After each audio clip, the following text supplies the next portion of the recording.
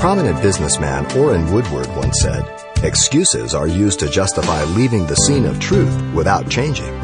Pastor Xavier Reese discusses this common reaction when confronted by the convicting truth of the Spirit of God on today's Simple Truths. You know, the Old Testament consistently tells us that man has a bent towards evil by his sinful nature, unable to please God, over and over again. All you have to do is begin in Genesis in chapter 3, where God called upon Adam after he fell, and he says, "Where are you?" And he says, "I heard your voice in the garden, and I was afraid because I was naked, and I hid myself." And he said, "Well, who told you were naked? Have you eaten from the tree which I command you not to eat of it?" And then the man said, "The woman who you gave it to me, she gave me the tree and I ate." Genesis 3, 9 through 12. He rejected the revelation that he was guilty. He did not acknowledge it. Passed the buck. The Holy Spirit convicts people. Either they'll say okay, or they'll pass the buck. They'll excuse themselves. They'll blame others. As you know, Abel and Cain brought offerings to the Lord, and God had respect unto the one, not the other, and then the one killed the other. And the Lord said to Cain, "Why are you angry, and why is your countenance fallen? If you do well, will you not be accepted?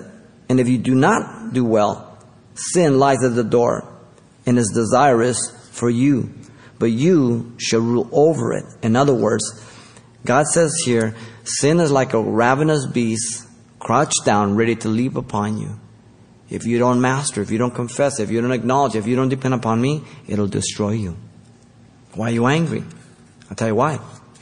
Because he hadn't confessed his sin. He had guilt. He killed his brother. He wasn't right with God. Job says this in Job 15:16, "How much less man who is abominable and filthy, who drinks iniquity like water." What a picture. Give me a glass of iniquity. That's man. The New Testament, likewise, is consistent that man in his sin nature is unable to please God. Romans 3:10 down to 12. "None good, none righteous, no, not one." He goes on to speak about how their throats is an open tomb, their tongues are open tomb, and their tongues they have practiced deceit, poison asp under their lips, whose mouth are full of cursing and bitterness. Their feet are swift to shed blood. Destruction and misery are their ways, and the way of peace they have not known. There is no fear of God before their eyes, all the way down to verse 18. What a description of man. And by the way, these quotes are from the Old Testament too, and they're reiterated in the New. Why? Because all have fallen short of the glory of God. Romans 3:23. All have sinned. But notice secondly here that the Holy Spirit brings conviction to the sinner.